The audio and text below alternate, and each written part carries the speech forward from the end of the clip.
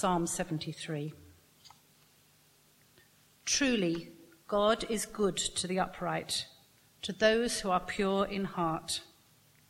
But as for me, my feet had almost stumbled, my steps had almost slipped, for I was envious of the arrogant. I saw the prosperity of the wicked, for they had no pain. Their bodies are sound and sleek. They are not in trouble as others are. They are not plagued like other people. Therefore, pride is their necklace. Violence covers them like a garment. Their eyes swell out with fatness. Their hearts overflow with follies. They scoff and speak with malice. Loftily they threaten oppression. They set their mouths against heaven, and their tongues range over the earth. Therefore, the people turn and praise them and find no fault in them. And they say, "How can God know? Is there knowledge in the Most High?" Such are the wicked, always at ease, they increase in riches. All in vain I have kept my heart clean and washed my hands in innocence.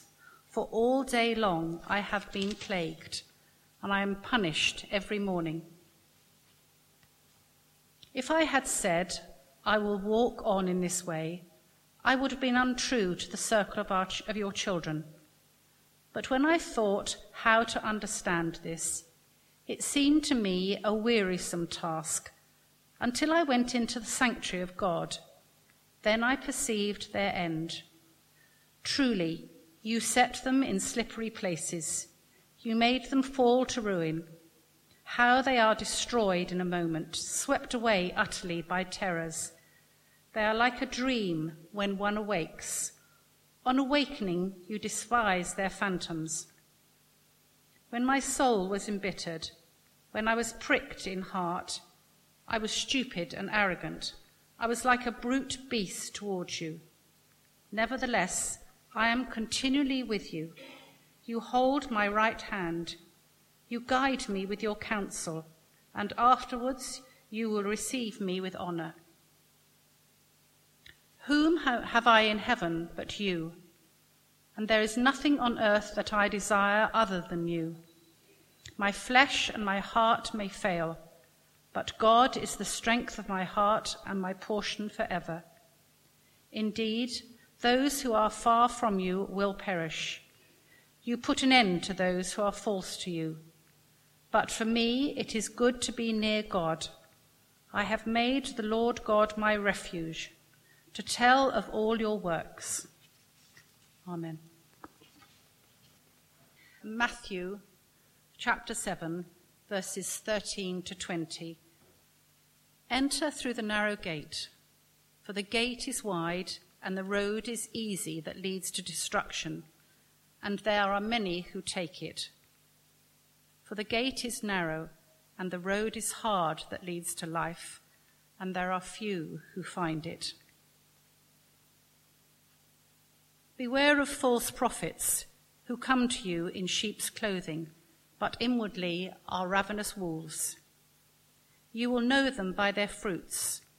Are grapes gathered from thorns, or figs from thistles? In the same way, every good tree bears good fruit, but the bad tree bears bad fruit.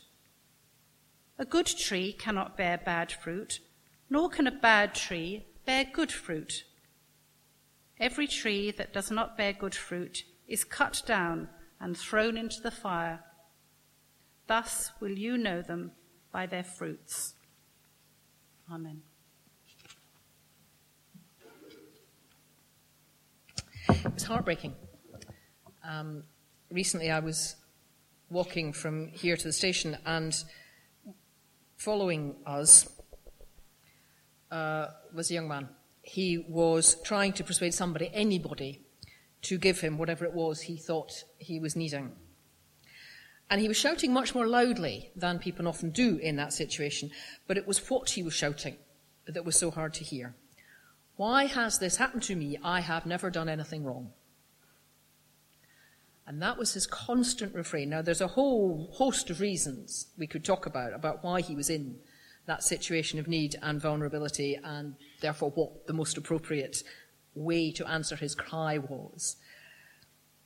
He clearly was in need of some kind of care and support. But it was that heartfelt shout that has remained with me so painfully. I've done nothing wrong. Why has this happened to me?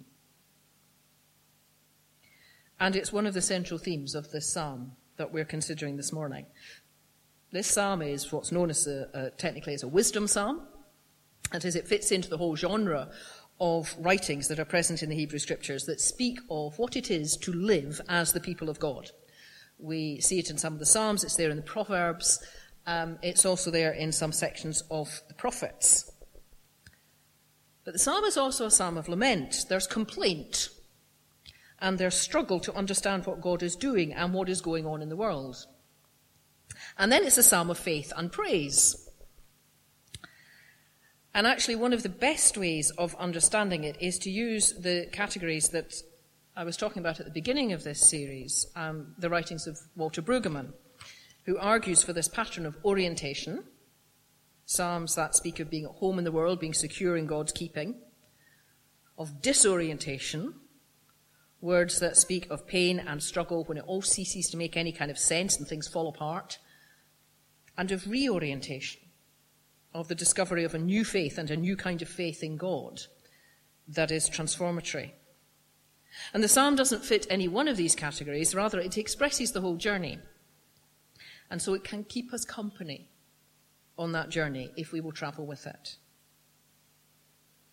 And to be honest in our faith, to let the call of God deeply touch us, really meet us, we will need to travel that journey. The first verse is a deeply orientated statement. Truly or surely, God is good to the upright, to those who are pure in heart. That's where it starts. That first word, truly, surely, is a kind of countering word. It's a word that says, you may say, you know, the House of Cards, you may say that, I couldn't possibly comment. Well, it's, you may say all sorts of things, but truly this is what I believe. Surely in the light of faith and tradition, experience and conviction, God is good to the upright. It's a word of faith in a world of unfaith. Whatever is going on, we can believe, we can trust, we can commit ourselves to the truth that God is good to the upright. It's what this verse is saying. It's a word we say when we come to this kind of gathering in our kind of society. For most people in our city, for many of us, for most people in our circle or our family, that we are here at all, that we have chosen to come here this morning is weird and makes no sense. Surely, anybody of any sense or intelligence or engagement with the real world will know that believing in God is nonsense. And there are many, many people that we know, the majority for us, most of us, of the people we know and experience that they can get on pretty well and actually probably better without God. And by being here, by entering into the expression of worship, by standing in that long community of faith, we are saying, truly, surely, in that countering sense, it's different. God is good to the upright. And the upright for the psalmist is the community of those who do what is right and good in God's eyes. There's a balance here expressed. On one side, those who do what is right, what is required, and on the other side, God and God's blessing. And it balances. For those who do what is right, who are faithful, who do righteously, then there is the goodness of God, the blessing of God is guaranteed. Truly, God is good to the upright, to those who are pure in heart. It's a statement of faith to a faith community in a world, then as now, of unfaith. And it is for any faith community an articulation of a deeply felt orientation in the world. If we play by the rules, whatever we understand the rules to be, we should be okay. That's the bargain. That's the way we feel intuitively that things ought to be. And those within the community of faith can feel it even more than others because it is there in our faith story. It's there in the heart of our conviction about how God works. It's there in the early stories of the Old Testament. See, I set before you death and life, blessing and curse. Keep the commandments and God will bless you. Behave well and Daddy will give you a sweetie. Or the Lord is good to the upright, to those who are pure in heart. It's a statement about orientation, about fitting in the world. The world works according to certain rules and structures which are as immutable as the laws of physics. And as long as we do what we're supposed to do, work with the good and the just and the right, then we'll be fine. We'll be blessed and secure. And it's not just people of faith who believe that. It takes root out in our world because it reflects a very deep sense of how we feel the world should be. We've structured our society around it. Work hard, get an education, keep the laws, do the right thing by your family, and everything will be all right. We tell youngsters, do well at school and there'll be a job. Get a secure job, save, be sensible, and you can buy a home. Be kind and loving and look good and behave in a certain way, and you'll find a partner who will love you and cherish you and settle down for the life that you want. Pay into your savings and you'll have a good pension. Come to church and be good, and you'll be blessed forever. God is on our side. The power of God is accessed through behaving in ways that this power approves of.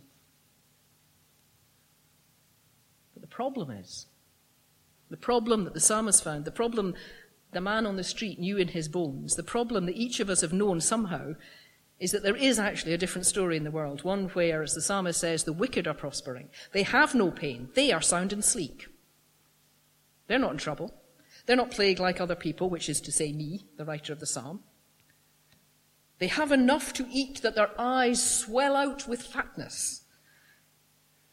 Okay, in a society where obesity is a problem, that may not sound like a good thing, but this is written in a subsistence economy. And the psalmist says, those who are wicked have all they need and more. They are thriving. They are not keeping the rules, and they have everything that was promised to me.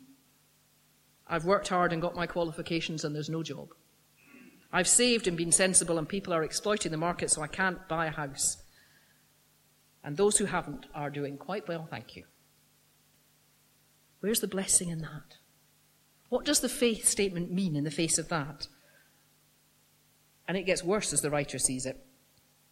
These wicked that the writer perceives are not even worthy recipients of the good things that they have. They are prospering through arrogance and violence and oppression. But instead of being blamed for it, instead of all right-minded people resisting them, and instead of the punishment of God overcoming them, the people turn to them and praise them, and they are at ease and their riches increase. And they go so far as to argue that their success shows that God is not interested, that all the keeping of the rules and living in accordance with the will of God is pointless, because that's not how you get on. That's the world the writer sees. And the writer is angry and disappointed and frustrated. In vain have I kept my hands clean and washed my hands in innocence. They get all the stuff I was promised. And it's not even that the writer hasn't got the riches and powers that they have. It's even worse than that. All day long, I am plagued and am punished every morning. I'm doing all the right things, and I'm not only not getting the blessing, I'm getting into trouble. I'm blamed, I'm punished, I'm ill, whatever it is that's being spoken of in that. I've lived well, and I've cared for people, I've been all that I'm supposed to be, and I'm ill in ways that can't be treated. I've done nothing wrong. Why has cancer hit me? I've loved and trusted him, and he's gone off with someone else. I've kept the rules, and it's not only not gone right, it's actually gone disastrously wrong. It's utterly disorientating. It makes no sense. It's not how we think the world should be. And for one schooled in the surely God is good to the righteous and the pure in heart, it is deeply disturbing to come into contact with this experience of the world. It's disorientating, and it is surprisingly seductive. Here is a vision of the world that shifts the perspective on the horizon. And if we're honest, it's enticing. It's there. The psalmist is right. The people who live for themselves as if there is no God are doing fine, thank you. It's very attractive, and we are less than honest if we don't at least admit the attraction of what we see working. And the writing of the psalm is honest. He is beginning to consider this as a viable way of life, and why not? It works. If we look at the world, it works. They have no pain. They are in charge. They get what they want. They don't have to worry about anybody else. Violence covers them like a garment. They are unassailable. And if you don't recognize it, you should. Because it's just as much a description of our world as it is of Jerusalem of the righteous time. Of systems embodied in people who seem to take no care of others, who are out to look after themselves and their own, who exploit a wealth based on violence and oppression. If we'd read Revelation, what we'd have read about was the whore of Babylon. The whore of Babylon, who looks beautiful and entices everybody in, and is the antithesis of the Jerusalem which is in ruins. The city that is beautiful and irresistible, and when threatened, the system, when threatened, will do whatever it needs to protect herself, dropping bombs to secure oil supplies, leveraging aid grants to secure jobs at home, paying people huge bonuses to secure their services in order to sustain things the way they are. Unless we think it is all them, voting in ways that will make me okay, will keep me safe. Accepting power and the powers that be, that play to my fears. Play the market, get everything you can for the house, because that will stand you in good stead. And look, everybody's doing it, and it works. Play the field, why not? Everybody does. Why limit your experience and your chances to just one person? Buy the cheapest goods, that way we can have more. And we don't need to worry about what it's doing to the people we can't see. Nobody else does. And what power do they have to hurt us? It is attractive. It works. When I thought how to understand this, says the psalmist, it seemed to me a wearisome task. How do I match? God blesses those who are upright with the way the world is. There is no way of making it make sense. The promise that God will be good to the upright is not borne out by the experience of living in the world. And worse than that, the experience of living in the world is that living the way we are, living the way we're told God asks us to, leaves us open to abuse and exploitation and defeat and distress. This is disorientation. And we need to recognize it and we need to own it, because it is our disorientation too if we take the claims of our faith seriously. We are told, we are committed to, the story we tell in this place and in other churches is of a world which says might is not right, violence does not overcome, oppression is not successful. And then we turn on the news. And if we don't feel confused by the conflict between the claims of our faith and the experience of the world, if we haven't noticed the gap, then we're either not paying attention to the world, or we don't really believe this stuff. And it's just fairy stories, and we might as well give up gathering here like this and go out and enjoy the world as it really is, and be sound and sleek, and have our eyes swell with fatness. For how can God know? And is there knowledge in the Most High? The psalmist cannot, and indeed the psalmist must not stay with, be good and God will bless you. That safe and naive orientation of the beginning of the psalm, and neither can we. When I thought how to understand this, it seemed to me a wearisome task. In terms of the world around us, as we encounter and have to deal with it, to make sense of the faith we own is difficult, is well nigh impossible. Until, says the psalmist, I went into the sanctuary of God. You know, at this point, I wanted to be able to speak of the possibility, the gift of coming into worship and being among the people of God, and the way in which that gives us a clearer vision and opens our eyes to the bigger picture and turns us around to see from a different point of view, so that we're no longer dazzled, as the psalmist is no longer dazzled by the power and the oppression and the sleek faces and the arrogance of those who are in charge. I wanted to speak of that, to speak of the reorientation that happens to us when we meet in worship and hear the words of God to us, and when we entrust ourselves, however precariously, to them to define who we are, how we live. And I am going to, but not easily, not naively, and not straightforwardly. Because coming into worship, entering the community of the church, any congregation, not just this one, is not to make the step into a totally other world, shaped only by the gospel call and unwavering commitment based on the faith that God is good to the upright.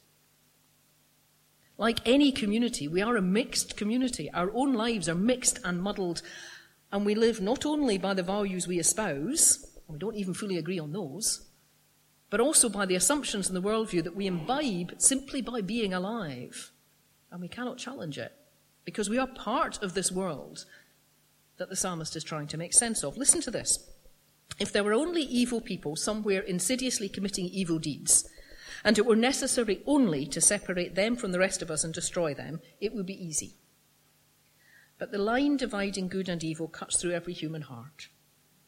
And who is willing to destroy a piece of his own heart?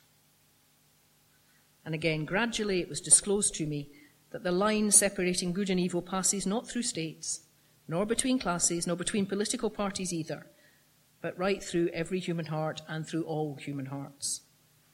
And this line shifts.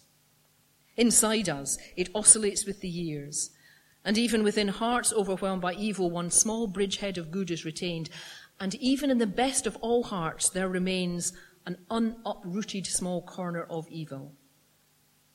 And so I've come to understand the truth of all religions of this world, that they struggle with the evil inside a human being, inside every human being.